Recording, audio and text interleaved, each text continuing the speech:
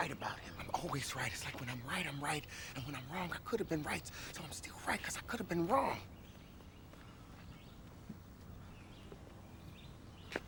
That makes sense. Come on. All right, we live back for episode 11, which I feel like we're coming up on maybe 3 or 4 times the amount of episodes we did the last time. Shout out to Onse. That's 11 episodes, right? Something like that. But yeah, we're back for another one, bigger than ever. Probably not, but I don't know. I think we got some stuff to discuss tonight. Pre-show was interesting, so we'll definitely got some digging in to do. But episode 11, you said you got a list. Got a list. So my list literally is all Homer list and then one exceptional human being list. So do you want the one exceptional human being or do you want the all Homer list? Go with the exceptional person. I'm going to try and find an exceptional person on my list, and then we'll go through the homers because I think that's mostly what my list is. The exceptional person on my list is one of the greatest athletes in the history of civilization, and that includes the ancient Greek civilization, with the original Olympics and with all of the alleged gods like Hercules, and Mars. I know that's not Greek, it's Roman, but whatever. I'm going deep with this one. This person is an Adonis, a human being who literally towered over his competitors, but also did it with a physique that was possibly the only person who possibly has a better physique is LeBron James in the history of our lifetime with sports. This human being also never actually won anything that had to do with team accolades, but that wasn't his fault. Like, it's just one of those things where this person is a future Hall of Famer. There's a reason why he isn't in it right now, and it has nothing to do with him again. The greatest person on my list that's not a homer, Sebastian Janikowski. I love that pick. He was on my list. I was wondering, I thought we were going towards Zydrunas Ilgauskas, personally, but I mean, Janikowski's a great pick. Thank you. Great pick. We got love for the brand. Shout out to Pat. You dig? You know what I'm saying? So, 436 made field goals in his career, 1 Pro Bowl selection, but that's because he played in the era with possibly the 2 best kickers of all time statistically. So, can't really do much about that. And I believe he's still the only one to be drafted in the first round. Is that correct? I think so. Believe that's the case. Yeah, Sebastian Janikowski.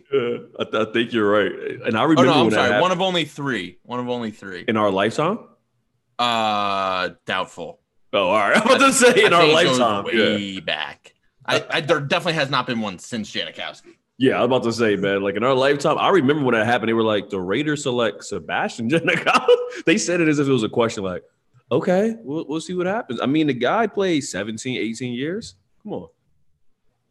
Yeah, I think it was, let me see, 80% career, 19 seasons. Banging. That's pretty, you know what's so crazy is at the time the response had to have been, that's a terrible first round pick. That's probably a more productive first round pick than 95% of first round picks. And this is going to hurt my heart to say, he was the best player on a team that had Warren Sapp and Randy Moss. Well, yeah, that's why the Pats got Randy Moss like a 5th rounder. That's insane. I don't like the hate that kickers get personally. I don't think that kickers should be on the same level as other people. No offense, kickers, but they get way too much hate, especially when their job is important because of how mad everybody gets when they miss. And also, by all accounts, which makes him even more likable, that dude partied. Oh my gosh, dude! He never was in shape. Never. But he would chase down the person if they was running that back though. I remember Sebastian. He would hit you. He'd be like, "Whatever, dog. I don't need these brain cells. I'm a kicker." Yeah, he has 1, 2, 3, 4, 5, 6, 7 NFL records. Longest field goal in overtime, most field goals in the quarter, that's tied. Most 50-plus yarders in a career. This one is kind of what a fuck it stat. Most field goals attempted of 60 yards plus. Not made. Throw it up. Yep. He also holds the longest field goal attempt, which I believe this was on a kickoff attempt of 76 yards. Jeez Louise. He has most extra points in a Pro Bowl at 8.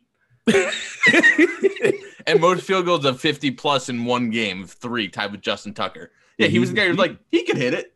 Yeah, it was like put him out in there. Put him in like in the original Polish Power.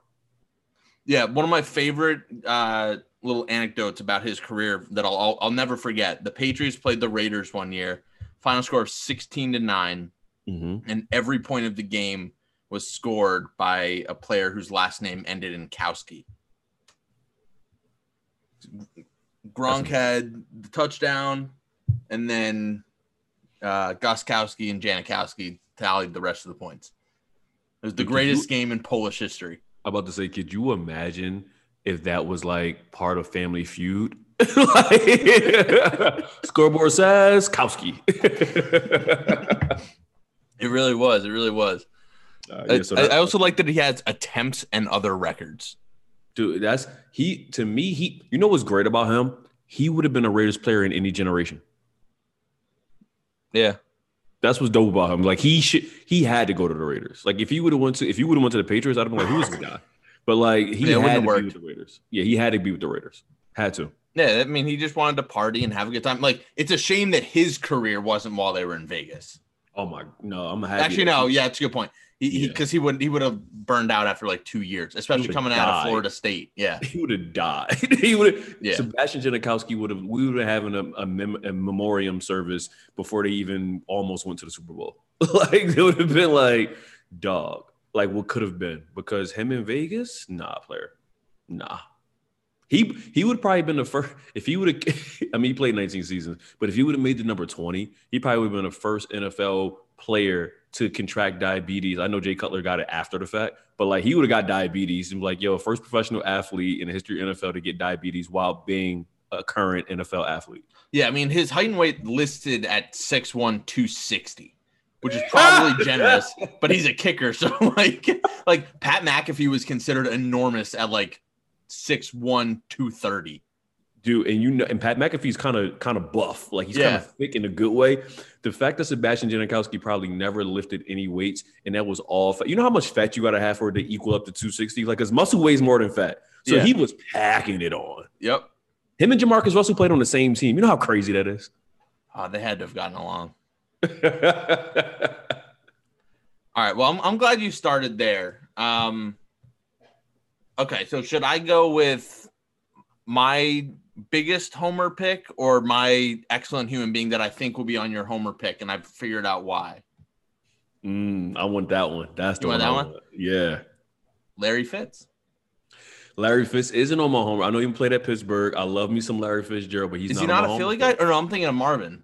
Where's Larry Fitz from? Marvin's a Philly guy. Where's Larry Fitz from? But I'm going Larry Fitzgerald. Just the consummate, like, pros pro, super dependable. Oh, he's from Minnesota. Yeah, not even close. But, again, we've talked about him in the past. Almost could have had a Super Bowl MVP in a losing effort. He should have. Just like, and he's just still out there. Like, he's just as dependable now as he was 10 years ago.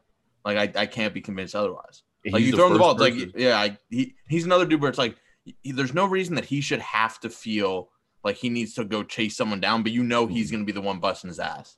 And he's the first person with Troy Polamalu to ever had 2 people on the cover of Madden. It's true. That's how great he was. Like they lost the game and it's like, we got to do something about this. Like we have to give him some type of consolation prize. Here's Madden. Yeah, and he's automatic. Like he's one of those. He kind of has the Brady thing where it's like, if you were to tell me in 4 years he's still going to give you 60 or 70 catches for 800 yards, I'd be like, yeah, sure, why not? And I think one of the reasons why he lasted so long is because he got to play with Anquan Boldin, and he saw how Anquan put in that work, because Anquan played a long time too. Like he just retired like 2 or 3 years ago. Yep. And it's always the one team thing. Is always takes it to that next level. When you do it all for one team, I feel like there's that added bit, especially the way he did, Whereas Yeah. like that team was not good many of those years. Almost any of those years they were. Yeah, apart from when they went to the Super Bowl, pretty much. And didn't that Super Bowl team, didn't they have Edgerrin? Or was that after? They may have had Edge. I think I know they had Kurt Warner Edge. was there. Because I remember before that, they had, for whatever reason, they had Emmitt Smith. And then I think Edge came when they went to the Super Bowl, I want to say. No, I think it was Beanie Wells was the primary back. Right? It was 09 that they went? No, that's not 2010 maybe. Nope, definitely not that one. 08 must have been. I think it's 08, yeah. Yeah, 08. No, Edge was there. Edge was there? Edge was there. Tim Hightower was there as well. Tim Hightower was a low-key beast. Yeah, he was. I mean, Edge was there for 13 games. That was Tim Hightower's 22-year-old season too. Yeah, I mean they had some like underrated guys where they're like the what happened to that guy. Like, remember how good early Doucette was supposed to be? Mm-hmm. Steve Breston was on that team. Calais Campbell returned 2 kicks. Okay, That's an maybe they were interesting onside. 8 yards return per. Ooh. So it would tell me more than on. I mean, I don't know. That's an interesting one. I might have to go through the deep dig of that one, but that is an interesting one for sure. Sorry, I that was a weird tangent to go on, but I saw it and I was like, oh, it must be a different Calais Campbell, and realized no, it's not. He snuck out. He snuck out there. He was like, yo, I'm hiding that person. It's like, remember the Titans, I'm hiding your helmet. I'm going out. Yeah. I need to find these now, but that'll be a conversation for later. All right, let's go through some of the homer picks. All right, let's go. Want to go back and forth? Okay. So the first homer pick has to be the man, the myth, the former NL MVP, 3-time All-Star, team all pound for pound list for me. The great J-Roll, Jimmy Rollins, career batting average of 264, 2,455 hits, 936 ribbies, 470 stolen bases, back when people actually stole bases.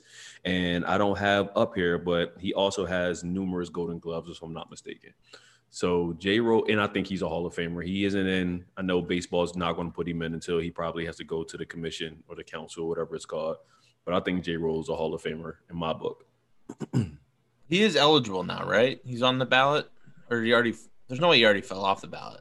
No, he's still on the ballot. Okay. I think he just became eligible like a year ago, I think. Yeah, he retired so he may not have even been on the ballot yet because he retired in 2016, and I think it's 5-year wait now. Okay. So this may have been the last one that he wasn't on, or would have been his first one. Okay. He probably wasn't a first ballot guy, but yeah, 4 Gold Gloves, 3-time All-Star. He's got the MVP. I believe he went 2020 that year. That 07 year, 20 triples, 30 homers, 38 doubles. How many stolen bases? 41. Because I remember that year because I think Curtis Granderson also did it. And they were kind of both. He may have won the MVP on the AL side, but Tigers. And I just remember the Sports Illustrated stuff talking about like this never happens, and it happened in both leagues this year. And you know what's funny? It's wild too because I remember when I think it was ESPN or Fox. It might have been Fox, but I remember they did a special on Black baseball players, and that was around the time. I think it might have been that season, and I think it was Curtis Granderson, it was CC Sabathia, it was J-Roll, it was who's the dude who played center field with the small head but was fast as hell? He played for forever. Kenny Lofton? No, not kidding. Shout out to drinking Henny like I'm Kenny Lofton. Nah. Also, yeah, Curtis Granderson did do it that year in 07. He finished 10th in the MVP. Just not even close. Nah. Maybe it was by teams. But it was dope, though, to see all of them talking. I remember J-Roll was talking about the reason why he wore his pants that way is because of the Negro Leagues with the high socks. Like he said, that's the only reason he did it. And then CC and him would talk. Like, it was. You're talking about Mike Cameron? I'm stuck on this center fielder with a small head thing. No, he used to. He had a big head. He had a really small head. The guy I'm talking about. What teams? He played for the Phillies for a brief second. This was like in the last I think 5 years he played for the Phils. Juan Pierre.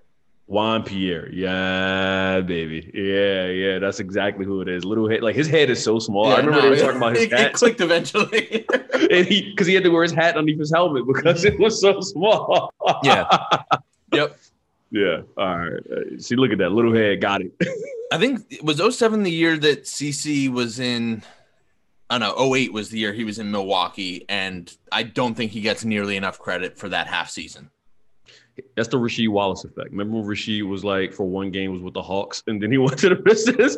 I want that Rasheed Wallace. No. This one's worse. So, and this is why, which I'm going to defend a guy who, when he goes in the Hall of Fame, will probably go in as a Yankee. But let me tell you about this half season for CC Sabathia. So he gets traded right about the deadline. It had to have been from the Indians to the Brewers. Mm-hmm. So you're looking, this guy owes the Brewers nothing. He's a rental. He knows he's about to cash in the next year. He should be chilling, just kind of coasting, staying healthy. They were in a playoff race for like a wild card spot, and he was like, no, I want the ball like every day. Like most of that half of the season, he was pitching like every 3 or 4 days, and he went 11-2 with a 1.65 ERA, 7 complete games, 3 shutouts. Again, in 17 total games, 7 complete games and 3 shutouts, which led the league for the entire season, and he did it just in those last few months. I think that people don't remember how dominant CC Sabathia was because his dominance are numbers that people don't think about. Well, like people don't care about complete games. People don't care about shutouts the way that they should. That dude was a horse. Yeah, he's like a horse. He was a couple of years ago, even with the Yankees at like the tail end of his career, he was the guy where they were like, it would be like August and I'd be watching the game and they're like, when he pitches the day after a loss, he's undefeated. He was like almost like Andy Reid on bye weeks. Yeah, he's the streak breaker. It's like that's the guy you go to when you're like, okay, we just need you to grind 6 or 7 and give up 2 runs. And he's like, all right, done. Do you really think he's going to make it to the Hall? I think he should. Not should, because we think Curt Schilling should as well. No, I think he will. I think he will. I mean, he's 6-time All-Star. He's got a Cy Young. Won a playoff MVP for the ALCS. I think people just in general like him, and I think that helps. But he doesn't have like those prolific numbers that they care about. Like he's under 3,000 strikeouts. He has 3,000 strikeouts, but he's under 300 wins.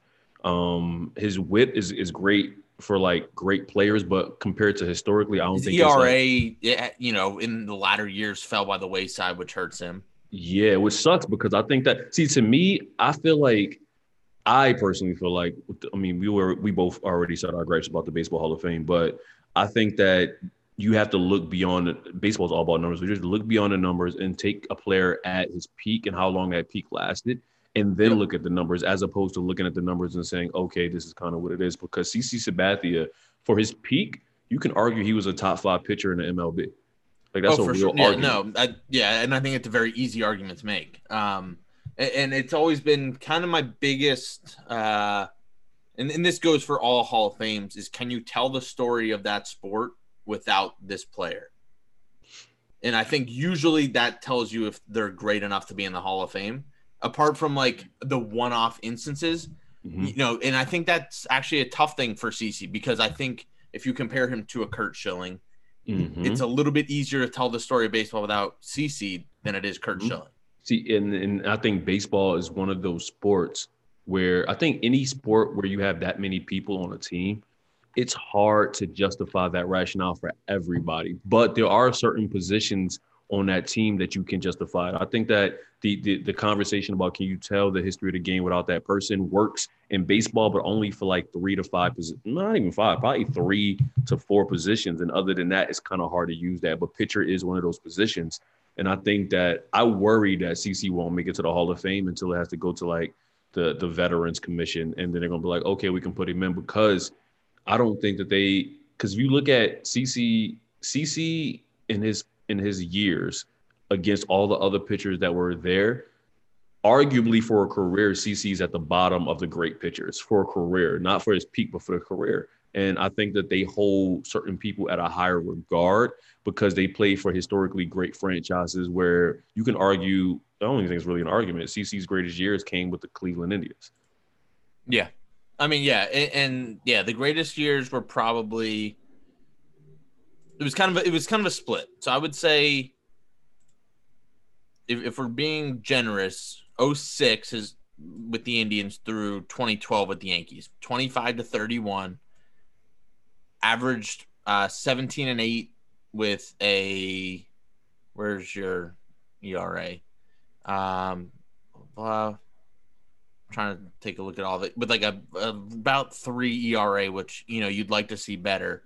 Mm-hmm. But, you know, I think it's one of those where it's like you just talk about watching that guy pitch, and it's like I said, you know, that was, you know, there weren't many guys built like him, both physically or just in like grit to be like, I mean, yep, I'm gonna grind you 7. When CC got skinny, he was trash, but then he put a little bit more weight back on. He's like, I'm about to get fat again. All right, cool. Then he started balling again. Yeah, like David Wells. David Wells, man, that is not someone that's going to pop up, I don't think, on my list at any point. So my other homer pick, and former NBA MVP, 2-time champion, 5-time All-Star selection, over 18,000 points, over 8,000 rebounds, and over 1,000 blocks in his career. This guy is a forgotten player of yesteryear, but he's one of the greatest players to ever do it in the NBA. But he was arguably a greater player in NCAA history. UNC's own Bob McAdoo. Oh, well, McAdoo. I thought, see, even with 11s, you could have gone a couple different homer ways. You know, how many more do you got? I don't want to spoil any if you got a couple more. I have 2 more. Okay, so I won't spoil the people I was thinking of. That's a good pick. I feel like he is kind of forgotten about for how great he was. I mean, he won an MVP, but I feel like that's not remembered at all. No, it's not. It's probably because, you know, he was, you know, a lot of his career was part of his career was with the Lakers, and you're immediately drowned out. Yeah. And he won it in the 70s, like 75, when he had like Dr. J there playing, you had Moses playing. Like, he won it around great players, which is also like wild that it's forgotten. I like that pick. I'm gonna go with a homer pick, the one that you'll have definitely seen coming. I got to show some love to Jules. Ooh, I knew you were gonna do Jules. Still active. The Super Bowl MVP of a couple years ago. You know, again, you talk about the Larry Fitz, just like the guy that you can always rely on to give you. I mean, you know, he's been banged up lately, but you know, he's older, I feel like, than people think he is, which hurts my heart knowing that, you know, he's probably not going to have too many runs left in him, both physically or you know, mentally, in terms of how much longer he wants to keep doing it, because that dude takes more licks than he should and has always. He's the new Brandon Stokely. I think he's still concussed from being hit by Cam Chancellor in the Super Bowl like 8 years ago. He's the new Brandon Stokely to me. Remember how Brandon Stokely used to lead with his head, but he would catch all the slant routes until he couldn't walk anymore, and it was like, Oh yeah, no, Edelman's gonna be real messed up in years, and that's sad. It is. Super likable dude. Big burger guy. He makes his little videos on YouTube. Burger Time. He's just. Oh, I didn't even know that. Really? Yeah. No, he's a funny dude. Oh, let me go to his page and save it for later. Like, I didn't even know that. I love a good burger combo. Hold on, let me look this up. I mean, I don't know how many he's posted lately, but if you do burger and then TYME, or if you just Burger Time Edelman, I'm sure it pops up. Found it. Okay, let me take a screenshot of that to go back to that later. Yeah, he's an interesting dude. You know, I feel like he's one of those few that's really gotten to have a little bit of a personality in New England, which is dope. But he's also, you know, he's baby brother to Tom Brady essentially at this point. I think he's kind of fallen in line when he needed to. And I think how Edelman just inserted himself into the greatness conversation. Like, it was Gronk and Brady's like, yo, I'm here too. Like, don't forget like the shirts he would make and stuff like that. He's kind of got that Kurt Schilling thing to him, where it's like the argument is now like, is he a Hall of Famer? And it's like statistically, you're like, no. But then you look at like his playoff numbers, and you're like, well, all right, you can't be. I'm not putting him in. I'm not putting him in. Don't get me wrong. I'm saying you can't be comparing Massachusetts athletes to Kurt Schilling with everything we know Kurt Schilling got going on off the field. I think. Well, no, crazy issues. His issues were in Rhode Island, not in Mass. His issues were in Rhode Island. Oh man, that's fun. I knew you was gonna go Adelman, but that's a great pick, man. Like I bangs with you on Adelman. All right, my next pick, second to last pick. This man only played 13 years professionally. But in those 13 years, he was a 7-time All-Star and also won the Triple Crown twice. My homer pick is Lefty Gomez for the New York Yankees. Yup, 1930 to 1943. The fact that this man only played 13 years and has 2 Triple Crowns and 7 All-Star selections. Pretty good. That is the dominance of this human being. I thought you were going to go with a different Yankee number 11 myself, but... Nah, we're gonna leave that one off. Okay, I like that pick. You went more historical. I had to give it up for those guys, especially anybody. I didn't look up his real ethnicity, but I'm pretending like he's Mexican because it's Gomez, and I think that a Gomez playing for the New York Yankees is kind of swag. I'm looking at a picture of him. I mean, he's from California, so it's possible. And it's hard to tell with black and white pictures. I was gonna say, yeah, that's true too. So maybe he's like the Ted Williams Mexican, where it's like he's a little bit whiter than the rest of his family, so he was able to get away with it playing in the 30s. Yeah, that's a good pick. That's a good pick. The fact that they even let him on the field the last name Gomez is amazing to me. Back then. Right, yeah. I'm gonna go. Okay, I'm between two. Which one do I want to go for? We're going hoops on this one. My last one is hoops too. I like it. Okay. I don't want to steal yours by mistake. Active or former? Former. Okay, I'll take the active one then. I'm a shooter, so I gotta show love to Clay, who I think is another one of the most likable athletes. I feel like he's kind of high all the time, which makes him. I feel like have you ever just seen him not when he's playing? Mm-hmm. That guy never looks there. Mentally. That's because Clay looks like a thumb. Like if you put your thumb up and you look at Klay Thompson, they look exactly the same. So his eyes, So his eyes they don't open right. Like he just looks like a thumb. So like it's like somebody smushed. Like there you go. Like somebody put their fingerprint on a crime. Boom. I love Clay. And when Clay got hurt this year, I didn't realize how much I loved Clay until he tore his Achilles again. Not again, but it tore his Achilles. Yeah, like that hurt, man. Like I actually really like Klay Thompson. And if he never plays again, he's a future Hall of Famer, probably first ballot, and arguably the second greatest shooter of all time, and arguably the greatest shooter of all time. Like if we really want to talk about it, it's a really big argument that he is better than Steph as an actual shooter. Like it's crazy to look at him on the all-time list. I mean, Steph, obviously we know how far up the list Steph is and how few games, but like Klay Thompson is like 20 away from Kobe. Mm-hmm. Kobe took a lot of shots. Kobe played 20 years. Yeah. Let's compare. So Klay has 1798. Kobe has 1827. Klay's played 615 games to Kobe's 1,346. So he's played more than double. It's crazy to look at where he is on that list. And it's just, one of the more effortless looking shots. I think his shot is perfect. So perfect. Yeah, so perfect. Perfect. He probably also has the least amount of dribbles in the entire list as well. I would argue comfortably. Yes. Also, shout out to J.R. Smith in the top 15 though, while we're here. How many shots did J.R. Smith take? No, I want to hear that. J.R. Smith, how many 3-point attempts total? By the way, you know what's crazy? So when did J.R. Smith come in the league? I just want to be right on this. Like 05? In 05. Okay, so 04 he came in. This also sidebar. I can never get over the fact that J.R. Smith came out of high school because he's supposed to go to UNC, and that would have been a nasty team. But continue. That would have been okay. So he came in 04. Player X came in 06. Mm-hmm. And J.R. Smith has 4 less 3-pointers made than him, and I feel like this name will surprise you. He's only 4 3-pointers behind J.J. Redick. It's like JJ Redick, that was all he ever did. All he did just was shoot threes. Yeah. And J.R. Smith's like, okay. To me, that means that J.R. Smith had his foot on the line a few times. Like, Yeah. Okay. So total 3-pointers attempted. Holy, that is a big number. Did you want to take a guess? I don't know why I thought it would be so less, but all right. So attempted. I'm gonna go 1,695. Well, no, he has 1,930 made. Oh, you didn't tell me how much he had made. Oh, You just said he was 18 or 15 on the list or something like that. Yeah, you didn't tell me how many he had. Okay. So yeah, how many he has made? 1930.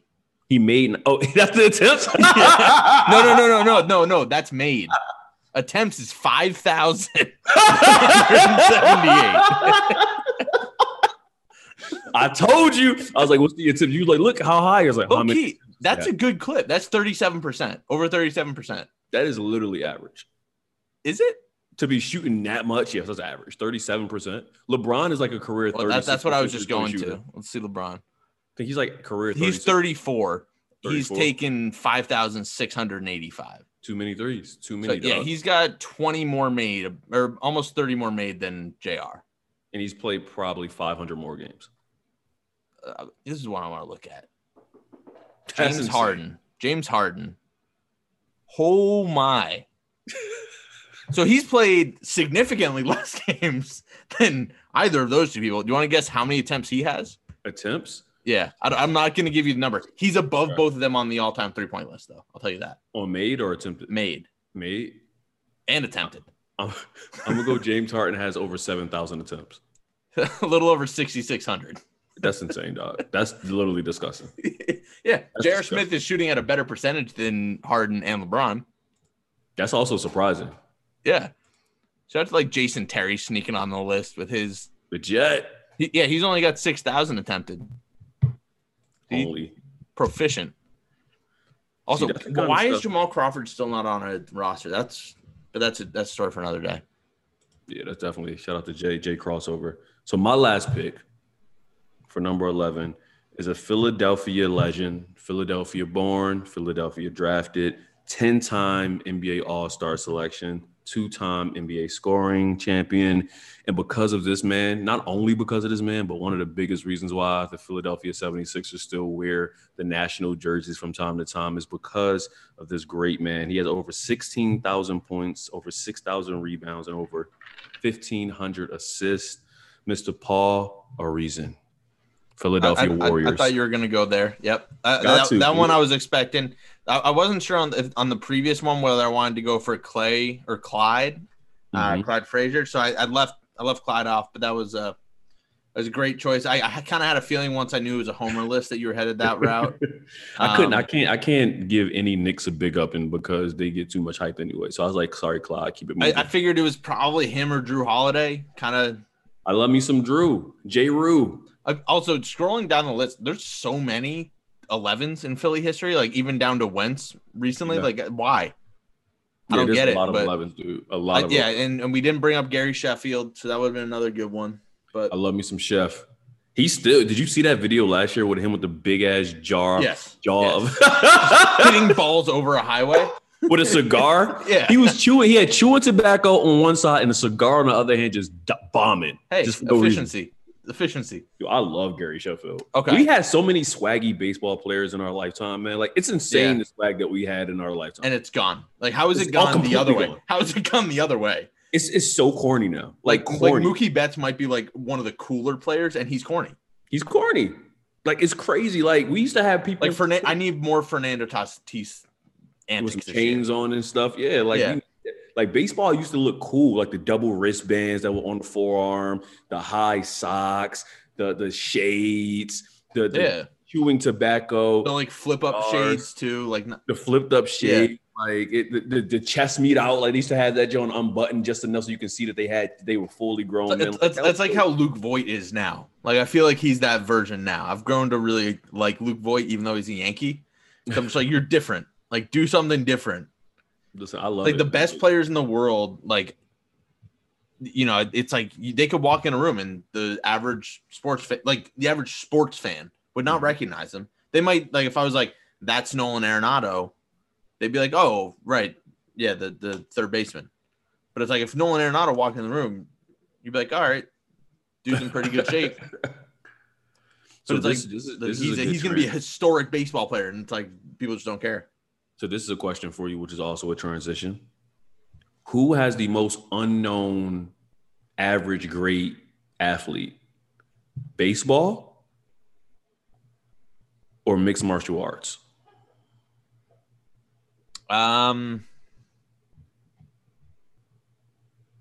We can keep it in America. We don't gotta go world. So you said like the most underappreciated, unknown. No. Which sport has the most unknown great athletes? So like who if you know the sport, you know they're great, but if you don't know the sport, you're like, who is this person? I think baseball, and the reason I say that is with most weight classes in MMA, you're like, that's a great athlete. The way they look when they've cut weight and they look bulked up. No, I don't mean as in like actually being a great athlete. I mean, we know this is literally like say everybody was a great athlete. Everybody is a 10 on the athlete scale, right? Okay. Being known. Like if the person was out in the world, like who has the most I think it's baseball. I think it's still baseball because MMA is more global right now, I think. You think so? I think it's getting like the top stars, I think. Like, unless but that's the top stars though. I mean, just in general. Like the top stars, 100%. But like most people in the world don't understand baseball. Like but the Latin most of the world plays baseball though. No, they don't. Not in Europe. Yes, they do. That's literally not Japan. They do, but like Japan, they play baseball. Korea, they play baseball. Korea actually gets wild. I was getting up at like 3 a.m. to watch the Korean game sometimes last year. You dig? So even like Haiti plays baseball, but Dominican Republic they play baseball. Like Canada plays baseball. South America, so like only in parts of Europe they don't really care about baseball. But like MMA might still be more hidden just because people haven't taken a liking to the sport yet. Mm-hmm. Probably isn't quite as global. Apart from, it's getting there though because you start to have the Aussies, the English, well, you mean the Kiwis, right? The Kiwis and the Aussies. No, we don't talk about the Aussies. What have the Aussies done lately, dog? We talk about the Kiwis now, man. It's all Kiwi life. Okay, I'm with it, but I think it's kind of they're coming here. They're meeting. They're getting really close. So I think it's a fair question. I think because I think about that because after the fights last week, when we were talking about like the Black Beast and we were talking about these people, I was like, if these guys just got clothes on, I don't think nobody knows who they are. Like I remember when I was in DC, I was walking and I had a quote about that. Huh? Like Didi Gregorius, who was the shortstop for the Yankees for a few years after Jeter, used to say, great player. He used to just walk around New York, no one recognized him. Like in New York. And he was like, as soon as I put on a hat, everyone notices me and recognizes me. It's like Clark Kent with the glasses. But it's like that dude was arguably their best player for a couple years. Yes. I don't even know if there was really an argument. Like he was a beast. No, I was like, I guess when Judge was healthy, but he wasn't. So see, best ability is availability. Yeah. You can't do that. So and Didi was giving him 25 a year, 25 jacks. So and stealing bases. Yeah. So, but it was like they just didn't recognize him. And it's like I bet there's people like that and like there's a lot of unassuming looking baseball players. The same way there's a lot of unassuming looking MMA fighters. See, but the thing about baseball players though, a good deal of them nowadays are not as small as a lot of MMA athletes who like we know of. Like baseball used to be the sport where short guys and people who weren't average height would play and they would be superstars. But nowadays, like a lot of baseball players are a lot bigger than we realize, and the MMA fighters are a lot smaller than we realize. And it's like, oh, that's crazy. Yeah, it's like you put Dustin Pedroia and Conor McGregor next to each other; they're not far off. No, like at all. Okay, but before we transition too far, I do want to give my last shout out to number 11. It is baseball. It is another one of those guys that would walk around and you wouldn't think anything of him most likely. I'm giving a little love. He only played for the Red Sox for 3 years, but it's 3 very crucial years, both in my life as a Red Sox fan and in Red Sox history. Bill Miller. Oh, wow. I haven't heard that name in a while. He won a batting title in 2003, narrowly edging out Manny Ramirez, if I'm not mistaken. So he was 12th in the MVP voting that year. He also, I remember, hit a grand slam from both sides of the plate in the same game. Was that the year Miguel Tejada won MVP in 03? No, A-Rod won. A-Rod won. Another one. All right. Also, shout out to On. Here's a blast from the past just because I was looking at the MVP race and stuff that year. Rookie of the year that year. I haven't heard this name in years. Angel Baroa. Oh, Angel, he was a beast that He was year. a monster in Kansas City. But yeah, that was a very formative time in my life as a baseball fan. So Bill Miller, and then obviously he was there in 04. Maybe one of the most important hits in Red Sox history. Single up the middle against Mo to bring in Dave Roberts after the steal. So I had to show a little love to Bill Miller. Also because at that time I was playing a lot of third base. It was kind of my natural position. So Billy Miller had to get a little love. I respect it. 326. And Manny finished at 325 in the batting race in 03. But yeah, I think the one game, it was July 29th, 2003. And I remember that because it was the day before my birthday. He hit, oh no, wait, did I say 2 home runs from each side of the home run from each side of the grand slams. Okay, I just want to make sure I had it correct. Yes, he had 2 grand slams, 1 from each side of the plate. And I believe he was the first player to do so. And then he hit another home run as a solo shot, maybe. But I think he had 11 RBIs that night or something. It was something ridiculous. Where are you? Shout out to Todd Walker back then too. I forgot about a lot of these guys. Yeah, we're not going down a Red Sox rabbit hole. Yeah, 9 RBIs. That's all I wanted. 9 RBIs, 3 home runs. Not too bad. Happy birthday to me. But I digress. Yeah, I mean, back to MMA. So I gotta know, man. Real spill. Not who you want to win, but who's going to win. These 3 championship fights coming up.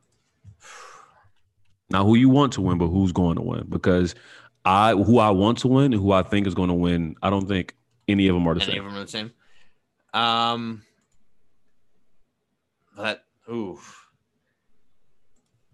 I'm just familiarizing myself, making sure I don't forget any. Okay, so should we start with who we want to win, and then we'll move to who we think is going to win?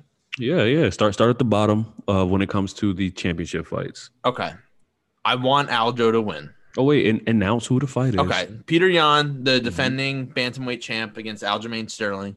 I want Aljo to win. Same here. Women's featherweight title. Obviously, the GOAT, Amanda Nunes versus Megan Anderson. I probably want Megan Anderson to win. I don't know why, because I love Amanda Nunes as a fighter, but I like Megan Anderson as a person a little bit more. I don't know her as a person, but I do want some parity, and I do believe that too. And I that still, helps. and I think Amanda Nunes is the GOAT woman fighter, but I don't think that it's a GOAT. She's the GOAT by a mile. I think she's a GOAT by like a yard, like a half step. Yeah, like a half step. But with who? Cyborg, I assume. Yeah, Cyborg for sure. I mean, I just want from, and obviously champ versus champ for the 205 strap, the defending Jan Blachowicz against the middleweight champ Izzy. Israel Adesanya. I want Izzy to win. I know you don't like Izzy. I like Izzy. I love Izzy. What are you talking about? Oh, I love Izzy. I was talking to someone else then. I apologize. I was talking to someone else. So I was talking to someone recently. Don't disrespect I don't know why me I like thought it that, was man. you. No, I love Izzy. And they were like, I don't like Izzy. And I just kind of brushed it off, but I Hell didn't no, really I get love why. Okay. I'm glad I we're on love the same Izzy. page. I don't like how poor of a trash talker he is. Like he talks a lot, and most of it isn't good. Like I'd be like, all right, He's a little corny with that. Yeah. it's like a lot of bit of corny. Like it's like one of those things where like I love Izzy so much that it's cringy. Like listening to he's almost Henry Cejudo when he's talking. Oh man, don't say that because now I'm gonna think about that next time he's talking. I don't want that. Okay, so we want all 3 of the challengers. Mm-hmm.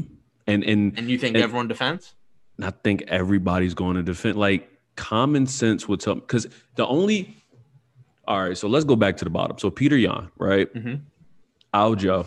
I think Aljo has everything he needs to win, but I don't think he's ever been in this position where he's going against a champion like this and has the wherewithal to figure out how to do it, because I feel like he's been cock blocked from championship opportunities so long. And I feel like it's such a buildup. He could overcompensate. And I really do. I think he's going to be overcompensate. I just have a feeling that he's going to overcompensate. And I hope I'm wrong, because I want Aljo to win. Like, I really bangs with Aljo. I think he's one of the few people who isn't a star in the UFC who should be a superstar. Like, he's a well-known name to a certain extent, but talks well. His style is dope. Everything he does is cool. Like, he is the epitome of a cool fighter, but people don't really know who he is. A great nickname. Dog, like he's a beast. He you know what's funny? He is who I think Tyron Woodley was trying to be. Yeah, like he kind of just naturally is that. That's just who he is, I think. You know, and his story is amazing. So like I'm rolling with it. But Peter Yan is a buzzsaw. Like, he really is a freaking buzzsaw. And in his camp, I also don't think that Yan has fought someone. This is no disrespect to Aldo. I don't think he's fought someone at bantamweight that's as good as Aljo is at bantamweight. I agree. I completely agree. So that's why, like, I do think Aljo can win. You know, I think, like you said, I think Aljo can win. I'm not saying there's no chance. No, that's fair. That's fair. He just needs to keep his head, and then I think he would be the favorite. I believe that if Aljo plays it calm, he will win. I just don't know if he's going to play it calm. Like, this is his first and maybe his only time to really get a championship shot. And he's been waiting on this since probably 2018. That's what I was going to say, after beating Cody Stamann, maybe. Yeah, I think that'd probably be about right. And I kind of feel like Aljo has to finish him, and I don't know if he can finish him. He may have to go kind of the boring, like kind of what Usman did to Woodley. Mm-hmm. You know, he's got the wrestling. You know, not that Jan's a schlub there, but I think you just have to keep shooting and just hope for the best. Yep.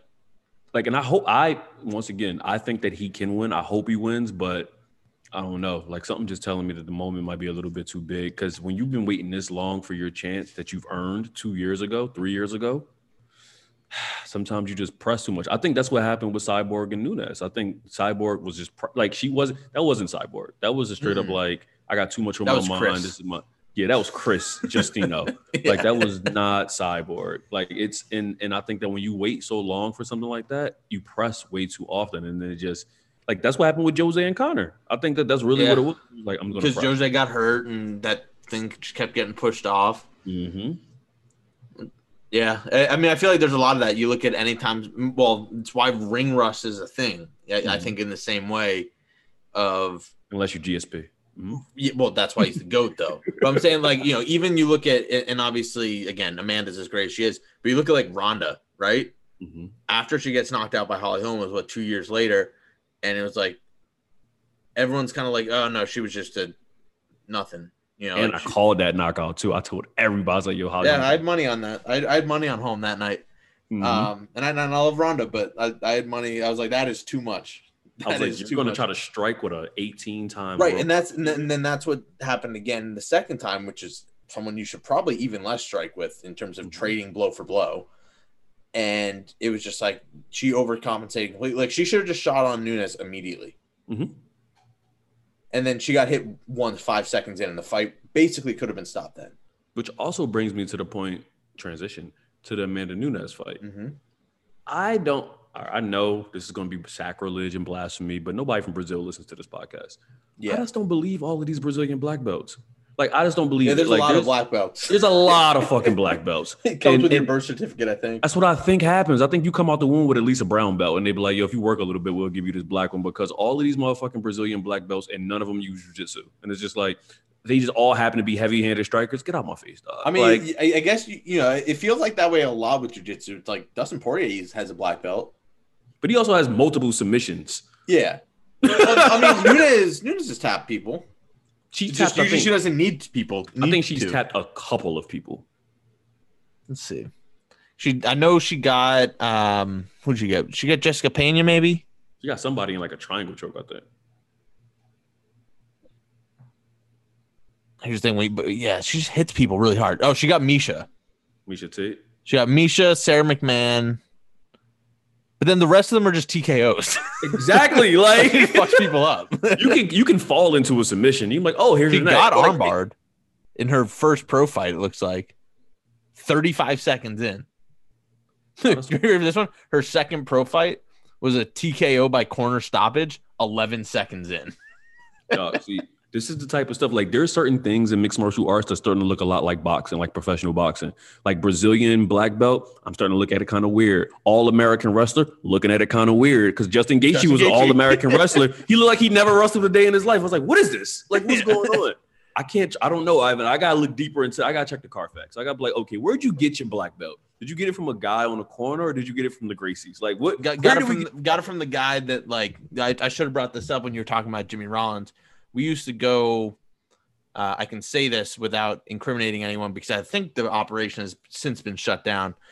We used to take the train up to Temple and walk around, and my buddy had this place. It was basically a garage, and the guy, not only would he sell you beer without, checking any type of ID, fake or otherwise, he would also pack our bags for us so that nothing would, move around.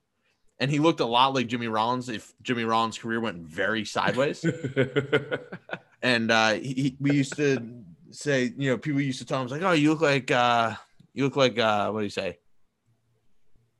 I think his name was Jimmy too, if I remember correctly, because it would be like, oh, you look like J-Roll. And he's like, oh, no, J-Roll played for the Philly. Jimmy sell beer.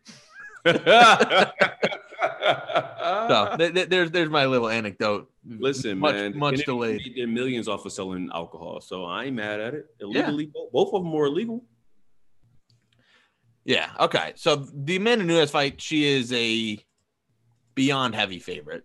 Mm-hmm. Like, this is almost at the point that the Ronda Holly fight was. So when does the Lioness fight Henry Cejudo? Man, that would be glorious if she could knock him out. But being honest, like, if she wins this fight, there's nobody to fight besides Shevchenko. There's nobody to fight besides Shevchenko. Like, she has to fight Shevchenko. Yeah. And arguably Shevchenko won the last one. Even though she's 0-2 technically against her, you can argue that she won that last one. So it's like, at what point do we really and this is also something that, like, I'm looking at MMA and I'm like, all right, we gotta stop saying this. There is no point in time where, at least in the UFC, where they do catch fights for both belts. So the whole champ versus champ thing doesn't matter if both belts aren't on the line. Like, in boxing, when you're like champ versus champ, you can win both belts. Yeah. And the UFC is like, there's only one belt's on the line. So you're not even, to me, you're not a champion right now. Like, you are a challenger who has no weight in this class, but you're trying to do something that's great. Right. For, like, the easy circumstance. Because it's like, you could just fall back on having 185. Yeah, if the fight was at 195, both belts should be on the line. Let's do it. Like, right, meet in the middle. We're going to do this. Whoever wins gets both belts. But both belts ain't on the line. So even if Izzy gets his head knocked off, he's still the middleweight champion. Yeah. And still, there's a big gap between him and anyone else in that division.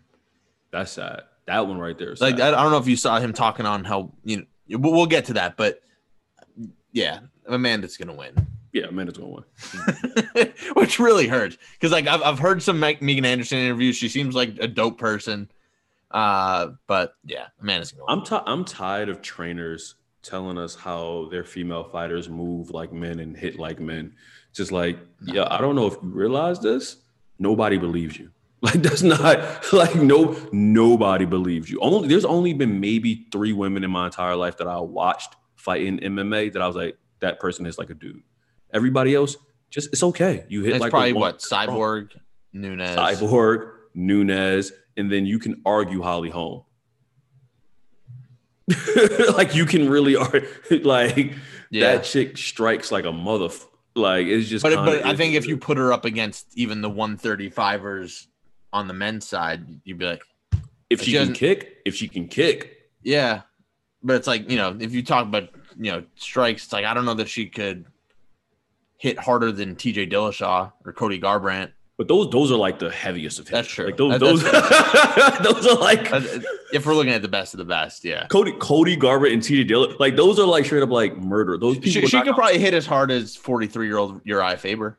100%. Uriah Faber wasn't knocking people out like that until Yeah. he was the king of the cage. Like that was Oh, when he was yeah. in Once he had that WEC. one fight where he broke both his hands, I think he stopped hitting as hard. Yeah, when he was in WEC, that was my favorite fighter for a while. But like Uriah Faber, his days are long past him. But yeah, Megan Anderson will not win this fight. I just don't like the hype behind it. Like I don't like how they're trying their best to give this woman a chance, and it's just like I just don't believe you. I just don't believe. Like I want to believe you. Although Like, she I was the wanna believe one, she was, if I'm remembering correctly, she was the one that went like, she hung in with Cyborg. you. I thought that was the last person Nunes fought. There's Felicia Spencer. It was Felicia Spencer who fought with Cyborg and hung in there. Oh, was it? Yeah.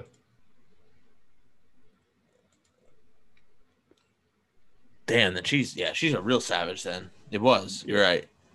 That's a crazy savage to go to a decision with both of those people. Yeah, she also has CTE now, more than likely. Yes. Yeah.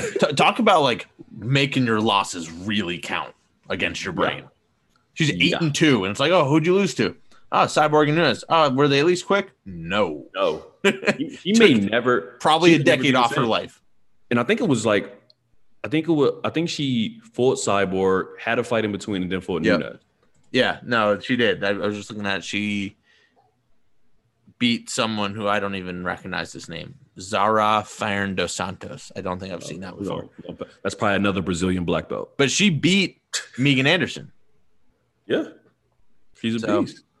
She's a tough woman. She's a tough woman. But I think that if like to beat Amanda Nunes, you can't be afraid of her. One and two, you got to match her girth with girth. Like everybody who she fights, she's so much bigger than. Like I don't even really know how she makes weight. Like she is a big. That's the one thing that makes Megan Anderson interesting is she's woman. big. She's like 5'11", right? She's 6. Yeah, 6 foot. And Amanda's 5'7". 5'8". It's like 5'8", yeah, 5'8", 5'9". So it's like there's size there, but it's like, man, she just hits so hard. Like she's that, like, you know, you have it's cool. You have a plan to beat me. You're big. You're bigger than me. I'm going to hit you once and you're going to think a little bit differently now. No, if you're going to hit her once, you can go down like a goddamn tree in the forest. Like that Yeah. shit is, I can see like in my mind, like once I want it to be a great fight. Mhm. I like in my mind, it'll be great if Megan wins because it'll add parity. And then like maybe I can see Amanda Nunes be like, why am I still fighting? Like, what the fuck am I gaining from this? Like, I'm going to go away when you have somebody come get me out my slumber and I'll come back to the fold, you know, but I just don't see anybody besides Shevchenko who's in the UFC currently That gives even a chance. even a chance. Like, I mean, there's always a chance. I'm not gonna say that. Yeah. But like higher, I think there's a 10 to 20% chance with anybody, right? Other than that, we reaching. We just reaching. Yep. Because even I Megan agree. Anderson is like, we are really like hoping. Like, We're working really hard to make an argument. Here. working so hard, like Yeah. so hard. I have a feeling it's We're going to be working over. harder here to make a case for Megan Anderson than they have to work for those Brazilian black belts. Correct. I was going to say this discussion has probably lasted longer than that fight is going to go. Oh my gosh, that's gonna be sad. I can see her chopping her down at the legs and then just brutalizing that woman. Yep.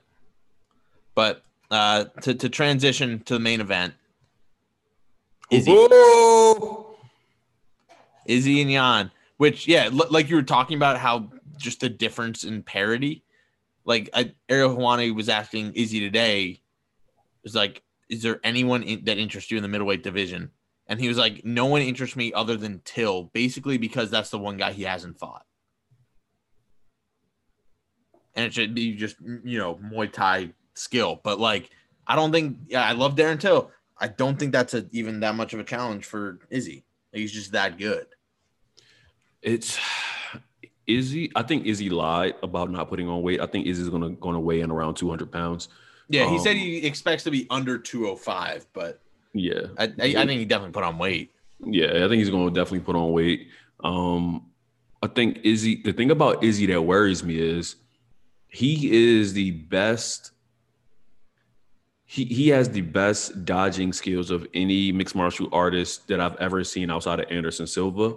But I think Anderson Silva was better at dodging blows than Izzy by possibly a mile. And I know that's big talk. I know that might sound crazy to people listening, but Izzy's so good at being missed, but I don't think he's in the same class as Anderson Silva getting missed, because when Anderson Silva, even when he got hit, he was turning with the blows, so it didn't even hurt him. Even when he fought Izzy, he did that. So I think that Izzy's amazing at it, but Izzy gets hit. Like, Izzy gets hit a good amount. Like, when it only takes fight one. longer than 2 rounds, yeah. And that's what worries me. I mean, Blachowicz hits like hell. Like he's faced some punchers even lately, you know, in terms of raw power. You look at Yoel Romero, drunk Paulo Costa. But it's like, yeah, man, one of those Jan shots, it's different. And if you look at it though, Romero didn't touch him almost at all. Paulo Costa didn't hit him almost at all. Like, we didn't even really see Izzy's chin. Like, we just saw Izzy dodge and stuff, which he should. Like, he shouldn't stand there and like hit me and I'm gonna show you I could take it. But I just worry that this is too, and the cage is small from what I heard. It's a smaller. They got the smaller cage. It's a smaller cage, so it's one of those things. Oh, right, because they're at the apex. Yeah, where are you really going to run to? You know what I'm saying? So it's like one of these things where I'm like, it's looking like, once again, I'm pulling for Izzy. I'm rooting for Izzy. I'm going to pick Izzy. But realistically speaking, Jan should win this fight. See, I still think Izzy, from a skill level, should win. From a skill level, sure. If it was 3 rounds, I would say Izzy got this. 5 rounds is a long time to have to be moving, to not get hit. And Izzy, I know Izzy fought heavyweights and kickboxing, yada, yada, yada. This is different. These gloves are a lot smaller. Where, like, I don't know. Even Izzy has only, in my personal opinion, when he's been like in this form, he's only really knocked out one person, and that was Robert Whitaker. Robert Whitaker. Forrest. Yeah, I was about to say Forrest. Robert Whitaker. It was Robert Whitaker. Derek Brunson too. I think Derek Brunson falls in that category. This wasn't this, but he's not on that level. I mean, like when he fought like top level competition. Paulo Costa. He didn't knock Paulo Costa. He beat him by KO. He didn't knock him out. He was still very much alive when he got beat. That's true. Well, Robert Whitaker he was hungover, which is what allegedly. Paulo Costa said. I think he even tweeted today. Sober Costa's undefeated. So C-level Cain Velasquez finally has a buddy. And what color is his belt too? I would imagine black if I had to guess. Interesting. Okay. Brazilian. Interesting. That you all have black. I have not seen one Brazilian contender in the UFC in our modern lifetimes who didn't have a black belt. I ain't seen no brown belts come up. I ain't seen nobody like, I don't even do jiu-jitsu. Like, they all have black. Come on, man. Come on. Even what does Darren Till have? Because he spent like 3 years there. Maybe they just gave him one.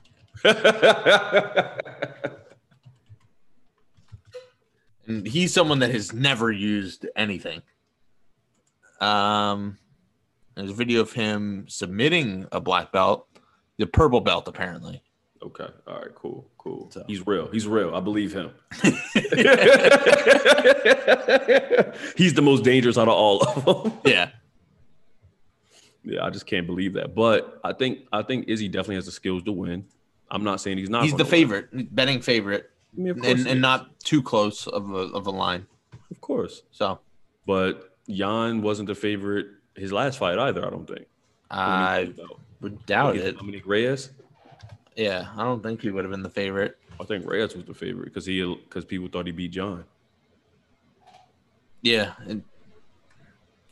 I'm trying to find odds on the last one, but I would think that would be correct. If he makes it out of the second round unhurt, he's probably going to coast to the victory because I don't know if Jan can carry that type of weight into deep waters. Like, I think Jan has to get you out in the first 2 rounds, or it might be a little bit rough for him going about because all he can do is try to strike with you. And if you carry that much weight trying to hit somebody that elusive, it could be. Yeah, rough. I mean, he hasn't gone to a 5-round decision apart from a split decision against Jacare, which I don't even remember that fight. Neither do I. But everything else has been a 3-round decision or some sort of finish. And it's like, even the finishes, it's like, honestly, I don't give anyone too much credit if they knock out Luke Rockhold anymore. No.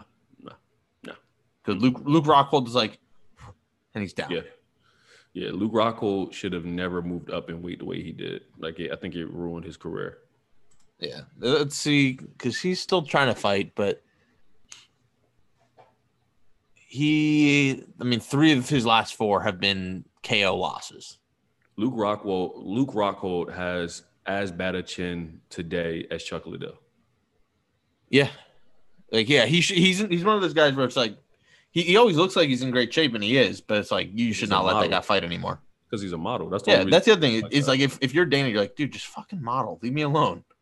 I wouldn't put him back in the cage like that. Or put him at a weight that's way smaller. Like, you go fight at middleweight. Prove yourself at middleweight. Again.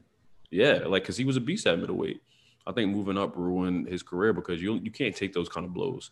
But it's like, I don't want him to fight a Darren Till or Paulo Costa because they'll break his jaw clean off. Mm-hmm. Not wrong. But who do you think, realistically speaking, who do you think will win the Izzy? I think Izzy wins. I'm going Izzy too, but it's one of those things where I'm like, I think Izzy. I don't know that Izzy finishes him by any means, but I think Izzy can win without finishing him. Yeah, so I think he'll just be better conditioned. So like I don't think it's necessarily a way that Izzy normally fights. If he wanted to, he could probably point strike this to a decision. But Romero. Yeah. That's by the way, when's his fight, by the way? I don't think it's been booked yet. I believe it has. It's him against Rumble. I know it was announced. I don't know if it's been booked, like a date. Oh, has it not? Yeah, maybe that's what it was. It was just that it was going to be in the Grand Prix. Yeah, they talked about it, but I don't think they announced when it's supposed to be. That's going to be one of the few Bellator events very much worth watching. So what do you think happens after this Jan Izzy fight? What do you think? April 16th. April 16th. Oh, okay.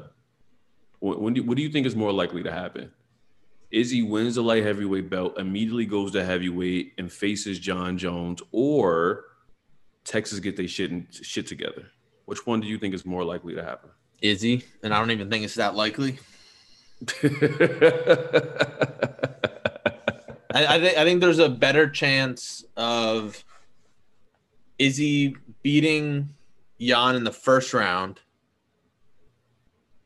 fighting John Jones a week and a half later at heavyweight, than Texas getting their shit together. You notice how quickly Texas went to hell when J.J. Watt got cut, right? I mean, it was already going to hell before that, but yeah, it's really, really kind of spiraled. I thought Texas already lived in a sense of constant hell because it's just a different kind of state. So I just feel like once you sever ties with your Lord and Savior J.J. Watt, ain't really much protecting you. And you would think that maybe that would only affect Harris County down Houston, but no, it's stretched all the way up here to the DFW area too. Never, ever underestimate the reach of a white man. Yeah, or the overreach of a white man sitting as Texas governor. So now that Texas and Mississippi are third world countries, what do you think you're going to do? Move. The fact that Texas and Mississippi jumped out, I mean, Florida really never do the mask, so I guess Florida was never doing masks. But like the fact that I personally feel if you're ever in the same boat as Mississippi, you're doing something wrong. I don't care what it is. All I can say is I'll be wearing my mask. That I'm gonna be still doing the same shit I've been doing for a year. Because they did this. The reason that Texas got so far behind with so many cases is a year ago. They were like, "No, we need to reopen after like 3 weeks," and it was like, "No, that's not gonna work."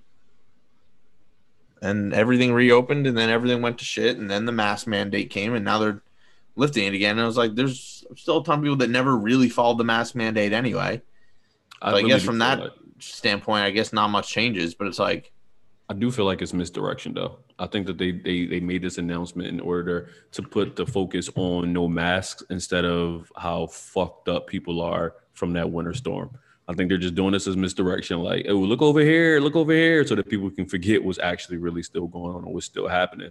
Because you already know that that's a powder keg. Whenever you say like you don't have to wear a mask, it's automatically going to erupt. Like there has been nothing that has happened in this country specifically. I can't speak to other countries where saying that you don't have to wear a mask has been met with universal morale boosting.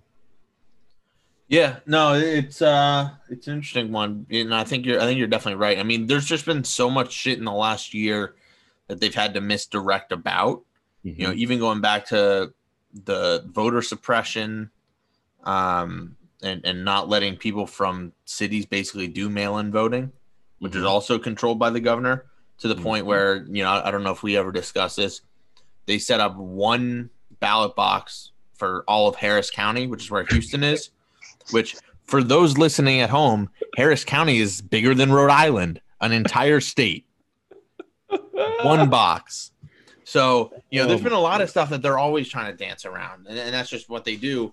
And it works. People fall for it, for sure. That's like, yeah, there's still people that are plenty fucked up over the storms of a couple weeks ago. So, but they don't care. You know, it's all political ploy at most points. So, you know, it's just like, I don't know.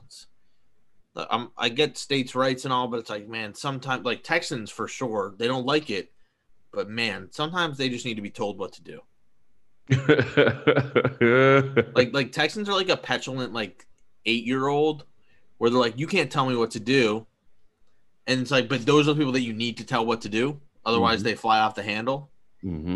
And yeah, that's kind of where we're at. So I look forward to trying to get back out and to the, I'd say more rational, but maybe equally irrational Northeast, just in different ways. We are not as not as bad, not as reckless. That's for sure. No, I think the Northeast. I mean, well, I can't. I have no right to say anything when people are getting slaughtered for snowstorms. Like, you know, I'm in Philly, so, you know, that whole story came out about the guy who killed the wife and husband and then killed himself over snow. So maybe I'm wrong, but I think that at least in the Northeast, there's a line there. Even if you cross it, there's still a line. I don't know if there is a line in Texas and Mississippi. I think the line has been gone, and everybody's just like, I'm going to do something irrational just because I can. Yeah, there's mostly irrationality down here. In all aspects, which makes life interesting, but equally dangerous. So yeah, in my mind, when I think overrated. When I think about irrational Texas people, I don't know why, but I just see Yosemite Sam. I don't know why you see Yosemite, but see what you did there. I'm saying that's very much not in Texas. I wish we had a Yosemite here. I say Yosemite. I know. Sam. Don't try to keep going on this whole conversation about a state park. Like, we ain't going to do that, dude. That's the thing, though. Texas is so fucking boring too. So boring. You do know you have to live there, right? Like you talking about Texas like you already out. Like you gonna think you're gonna leave. It's like Menace to Society. The day you about to move, you're gonna get a drive by. Hey, I'll pull out. I've been trained. I'm ready to go. If it means me or you to get out, I will get out.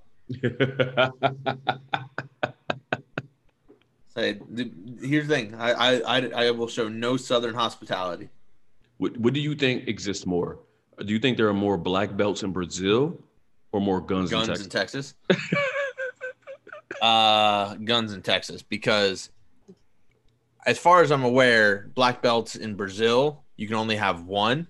You could be a three degree black belt. You could be like a 2. But do you get 3 different black belts, or is it you just different degrees on the same belt? I think that counts as multiple black belts.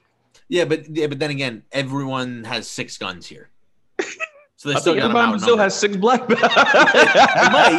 They might, but there's all those people that are like, yeah, I need my 35 guns for what? To defend my family. All right. Here's another question then. Do you think the average person in Texas knows how to use a gun effectively, including unloading, loading, cleaning, and putting it back together?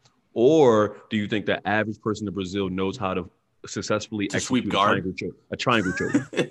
Oh yeah, triangle for sure. Because you can luck into a rear naked choke. You can luck into an arm bar. Triangle choke takes real skill.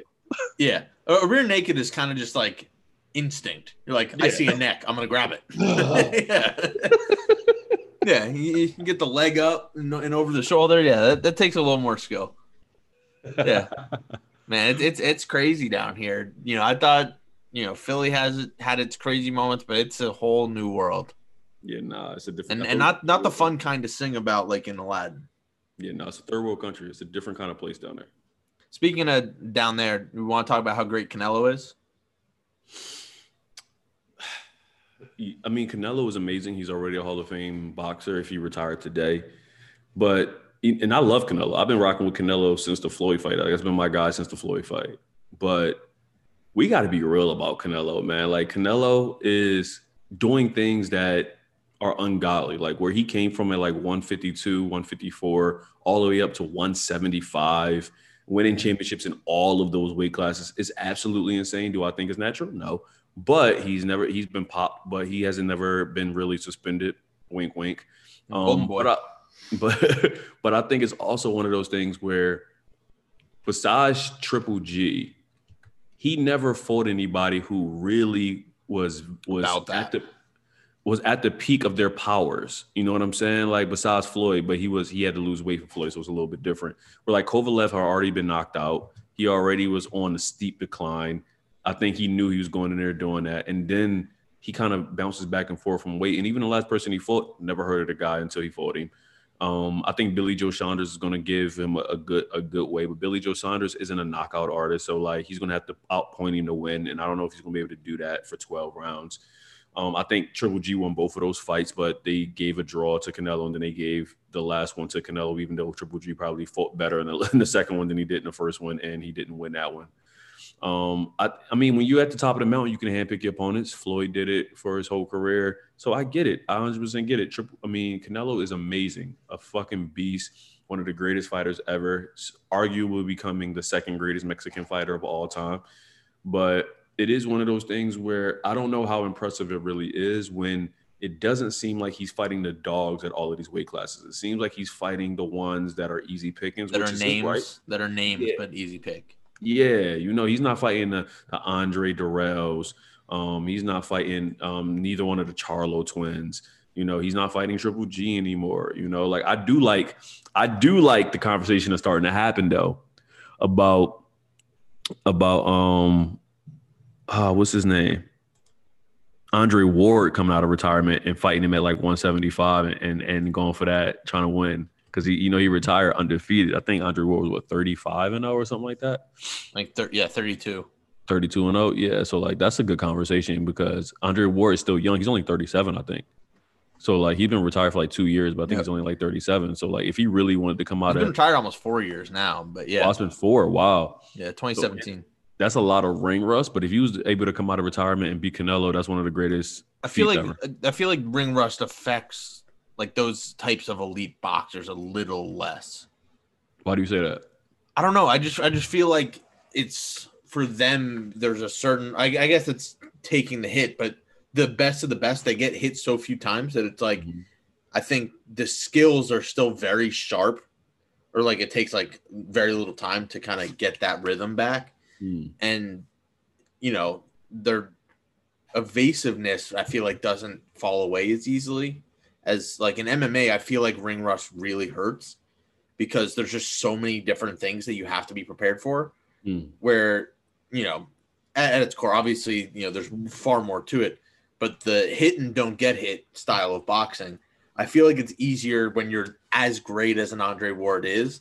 Or, like look at what Floyd has done in the past, where it's like, yeah, you can kind of click back into that, I think. A little bit easier.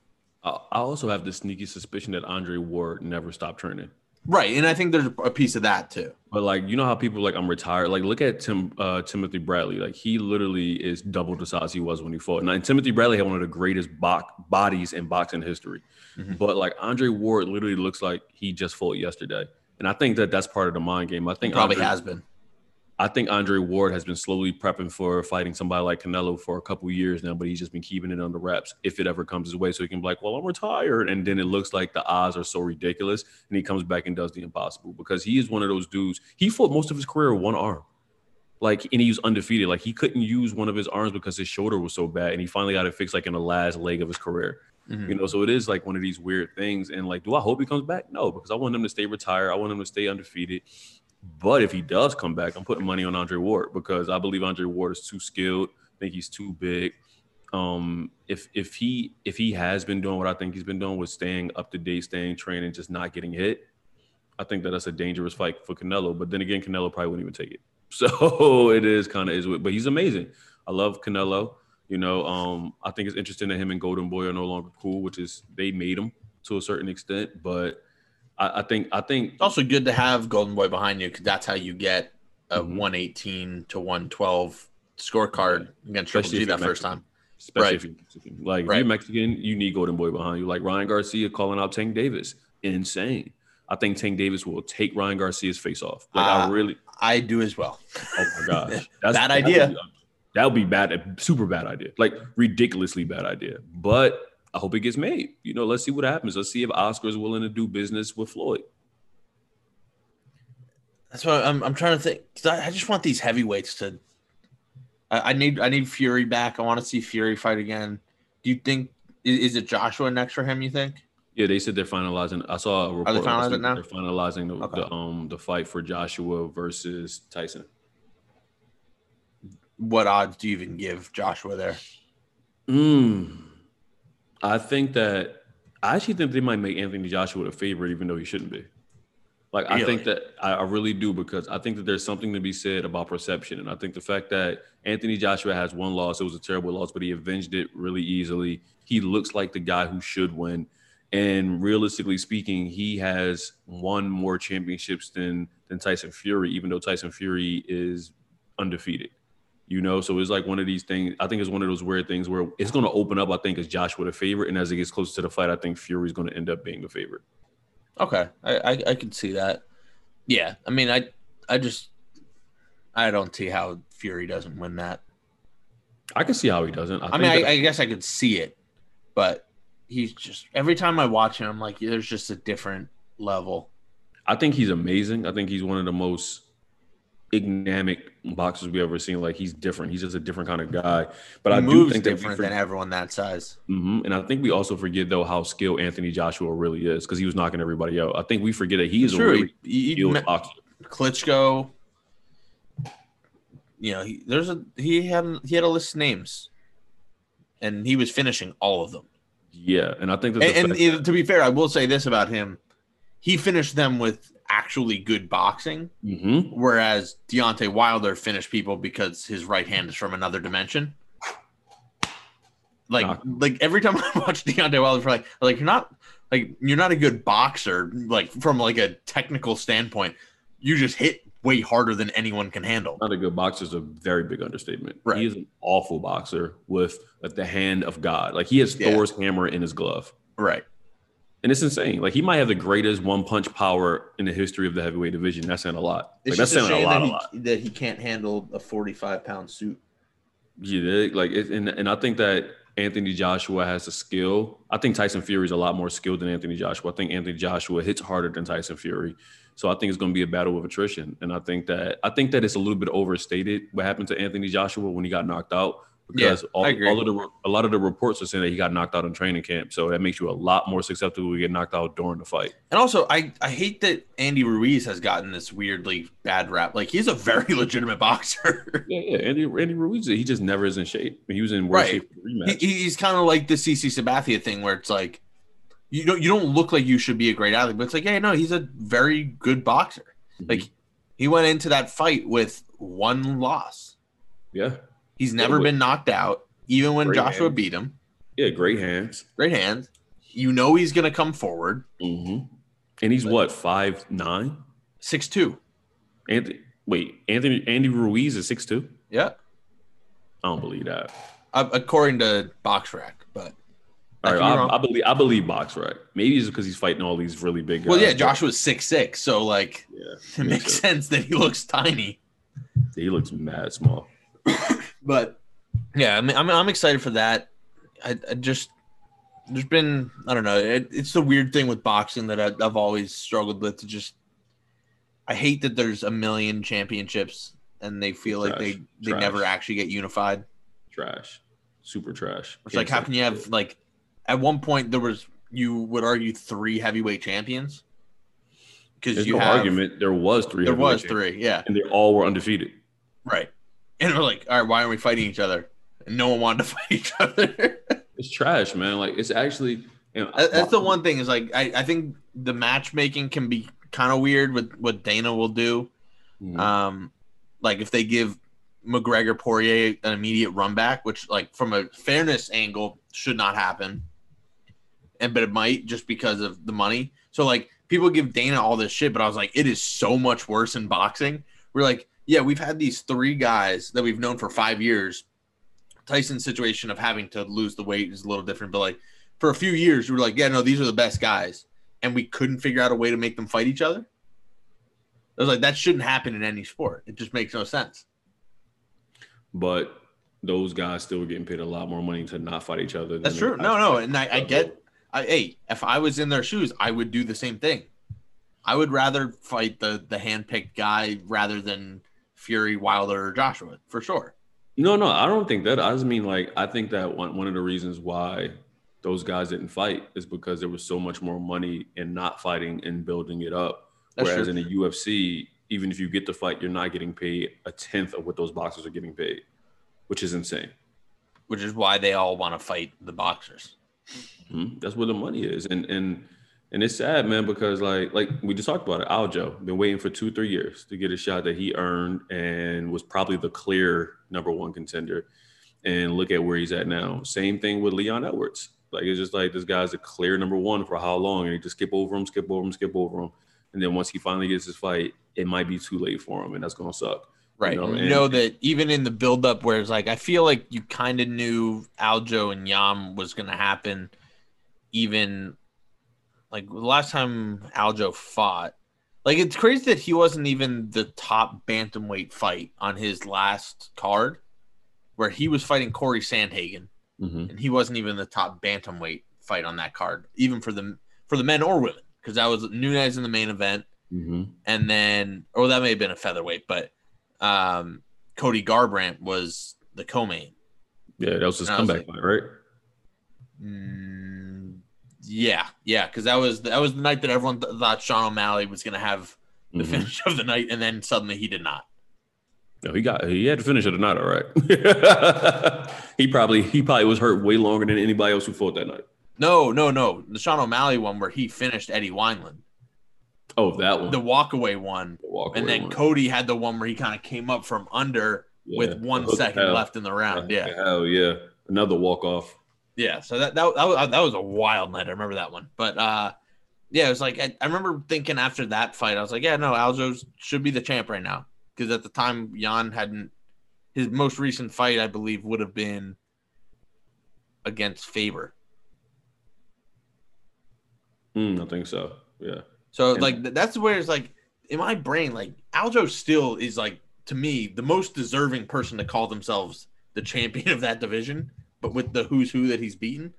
But, yeah, I just hope he keeps his head because I think he should win. I think he's better than Jan. Jan's super tough, but I just think Aljo has more tools in the bag.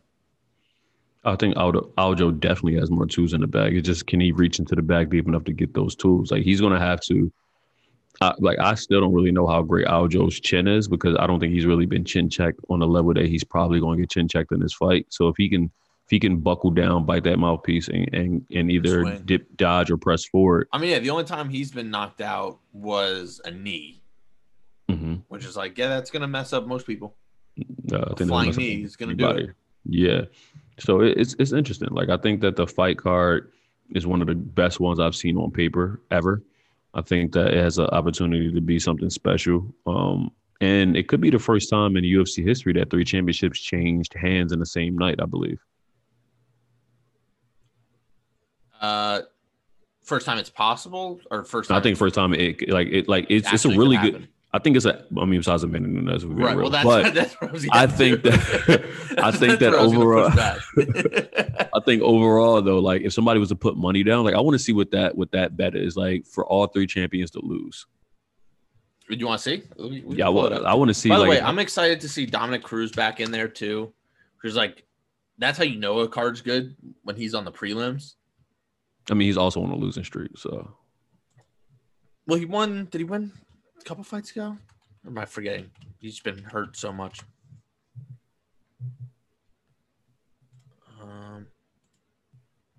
That's right. He was hurt. Well, no, he beat. That's so crazy. Oh no, yeah. So he's on a 2-fight losing streak going back to Garbrandt. Yeah. That's crazy that it's been that long. Yeah. Let's see here. Okay, UFC. So if we wanted to make a bet that the title changes, If I put $100 down, 100. Okay. what we looking like? Do I get $1 million?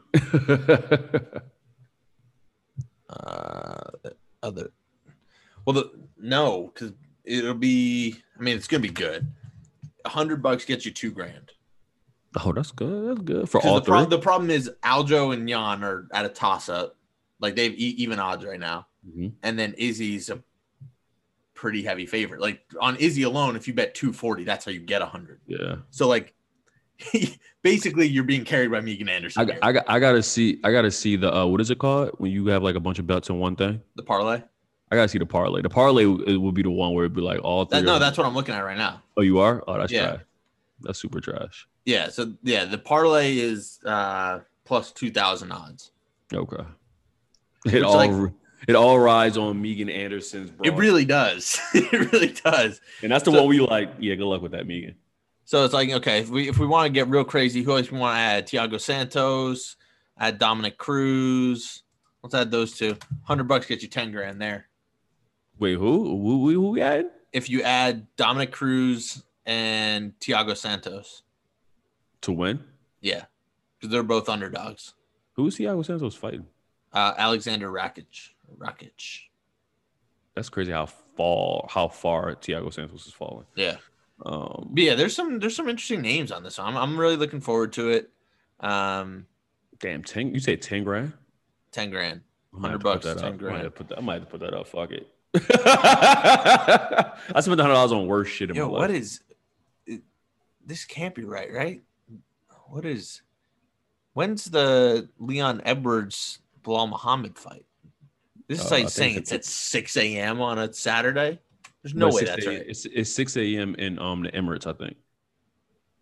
Because that's when maybe it just says they fight early in the morning, but that must be wrong. Yeah, they fight really early. Yeah, because I think Izzy and what's his face fought at like 6 a.m. I want to see that. It can't be right. No, it's going to happen at the UFC Apex, so it's going to be in Vegas. I think that's wrong. It's on Wikipedia. But that just makes no sense. Yeah, I think it's going to be at the Emirates. Regardless, that's early. But yeah, it should be a fun card. I'm hoping it's just good. I'm hoping the fights are good. I think they should be primarily. But I didn't even watch the last card this past weekend. From the Twitter sentiment, it sounded like that was a good choice. Some people that were less than thrilled by the entire event. So, yeah, we can get back. We can get back to it. I'm sure we'll have thoughts next week about it. Yeah, for sure. I mean, watch everybody lose but Megan Anderson. We're gonna be here like, well, we should have bet on Megan. Yeah. She's got some of those odds, this is why I had bet on Holly Holm. I was just looked at him and was like, I feel like she has a better shot than those odds give her, and I can't forgive myself for not betting a little bit if she does hit. Dude, it's insane. It's absolutely insane. Like I don't think she's gonna win at all. I'll be surprised if she even. Never mind. I'm gonna stop talking like this as if she doesn't have it. The disrespect. Listen, man, what's she gonna do? I just hope she hangs in. Listen, Tough. Yeah, have fun. And once again, the Australians have not been winning. It's all the Kiwis, so she has to turn it around for her entire nation. Yeah. But hey, I'm down for some shoeys if she can pull it off. Ugh, I'm good on that. Get on the shoey. Shoey I'm life good on isn't for you. Nah, man. I don't Honestly, if Texas keeps up with the way it is, and everyone's going to be infected with something anyway, may as well do a shoey. It can't. Nah. It might make me immune. Who knows? I'm good on that. That's like saying, you know what I mean? Instead of me getting tetanus, I'm going to get rabies. And it's like, no, I think we should just maybe the common cold. Maybe we should go really low on that scale of what you can catch. Like you shouldn't be A out. stomach virus. Yeah, you shouldn't be out germing somebody. Like I feel like that's like one of those no-nos. Like, oh, you got hepatitis? Oh, I got A and C. Like, whoa, why you got double hep? Like, we get rid of this thing. Yeah. But what happened to a nice little sneeze? You dig? Like, what happened to coughing in your hand instead of your elbow? Like, maybe you start going crazy like that. Like, I'm still coughing in my hand. I'm not gonna use hand sanitizer. We going straight to the shoeies? Nah, player. I can't be putting something in my mouth that was on somebody's foot, even if it's my foot. Yeah, my feet probably aren't the best thing to drink off of either. So Fuck no. And it's not even, and beer don't kill nothing. Like, if we was putting whiskey in it, I'd be like, well, it'll kill some stuff. We drinking beer. Beer is made out of yeast. Yeast is a fungus. Fungus attract fungus. We trying to die. yeah, I feel like you only do a shoey in a shoe that you're like ready to get rid of, which also probably means it's completely beat up, which just adds to the dangerousness of it. Dog, I realized that white people literally have not been facing any struggles when shoeies became a thing. Like, you know what we need to do? We need to do some shoeies. We ain't got shit else to worry about. Like, what? That's I think that's why it's an Australian New Zealand thing, is because they're like, it's like the out germing thing. It's like, well, there's plenty of things in Australia that'll kill you that are just out in nature. So what's one more that we created?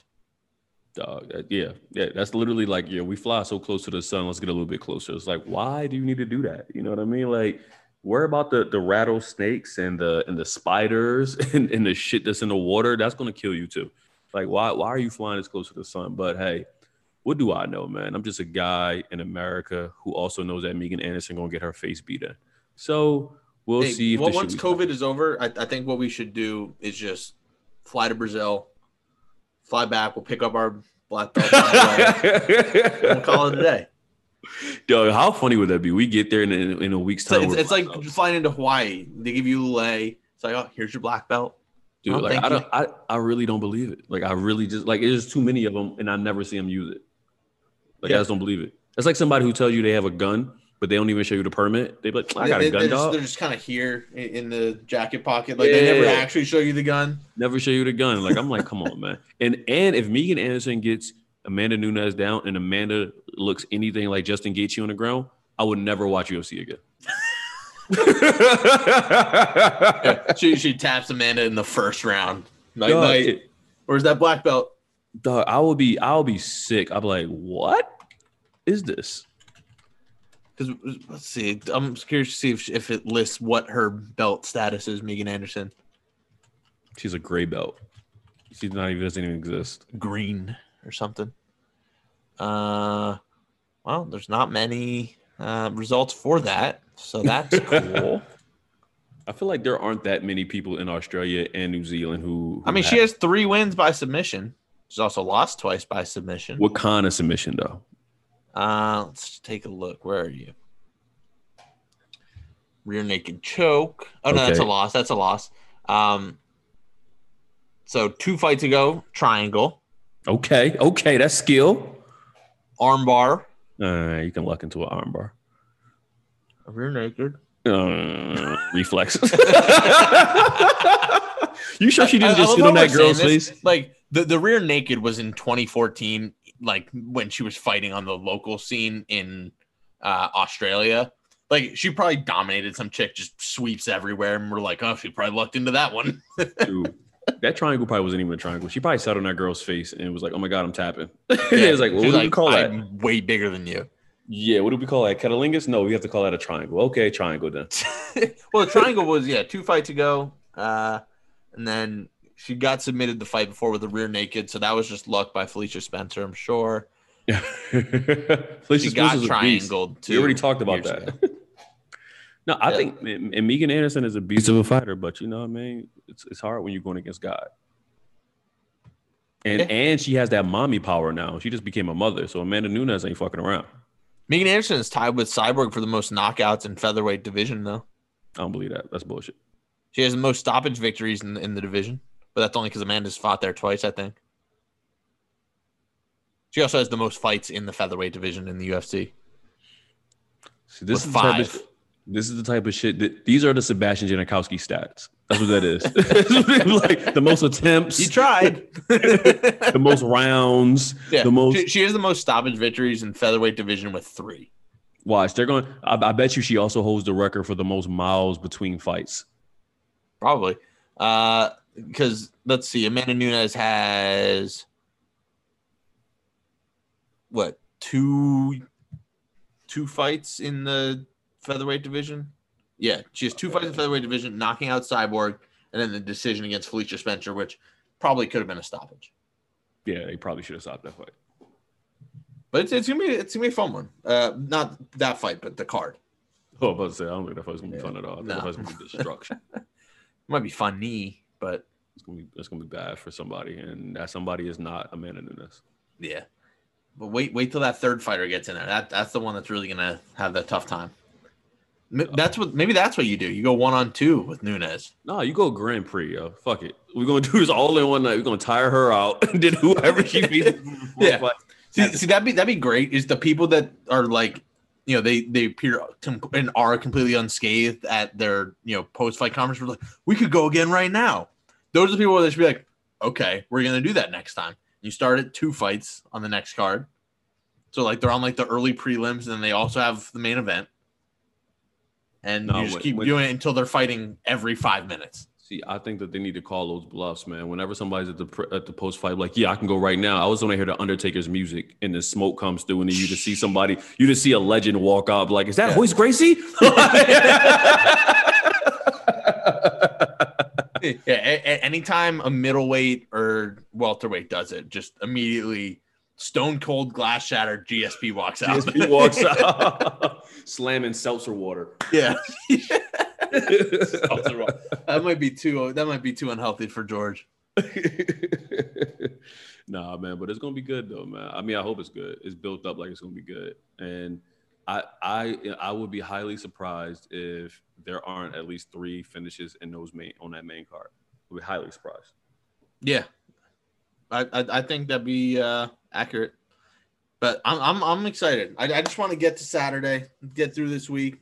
Mm-hmm. I don't know. We'll see. I'm sure we'll be in close contact. We'll have some thoughts. All right, this is my last point before we close this thing out. How much is it? Because because when Conor was fighting, it was $100. I was like, get out my face, dog. This ain't gonna happen. And I couldn't find a price the other day. Let's see. Looks like if you have ESPN Plus, it's $70. Kiss my dick. I'm out. I'm not buying for this shit. Hey Dana, because I know you're listening. Pay the man, Dana. I'll be streaming. All right, we out.